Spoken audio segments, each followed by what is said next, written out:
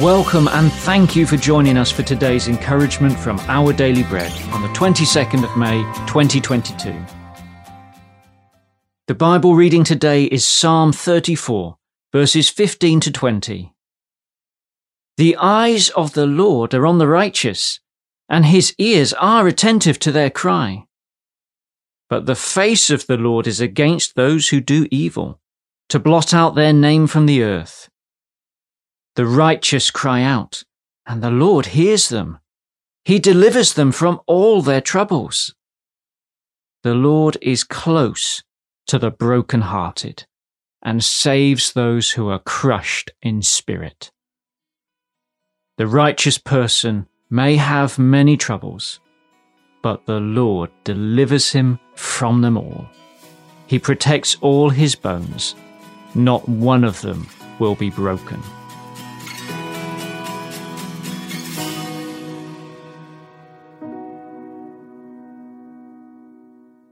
Today's article, titled Close, was written by Chris Whale.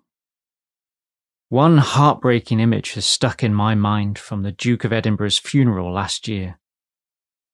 Due to the pandemic restrictions, the Queen of the United Kingdom spent the service sitting on her own, a solitary figure, surrounded by rows and rows of empty pews, bidding farewell to her husband of 73 years.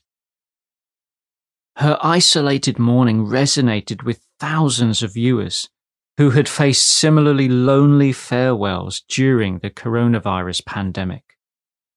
There's something hollow about having to grieve alone. Yet many commented that, despite the empty pew, her strong faith in God meant she wasn't alone at all. This was the life-changing truth David experienced when he felt alone and afraid. The Lord is close to the brokenhearted, he wrote. God is in our grief, our pain and our questions. The word to describe God's presence in our painful times is not distant, but close. His eyes are fixed on us. His ears are attentive to our cries, and he delivers his people from all their troubles. Even those of us who haven't grieved during the pandemic may be emerging out of it feeling more fragile, lonelier, sadder, more anxious.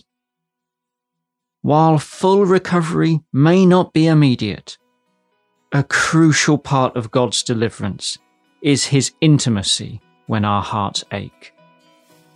May he be our refuge today, for the Lord is close to the brokenhearted.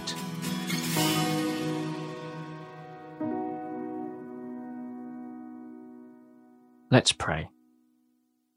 Heavenly Father, thank you for promising to be especially close to the brokenhearted. Please comfort me with your presence today. Amen.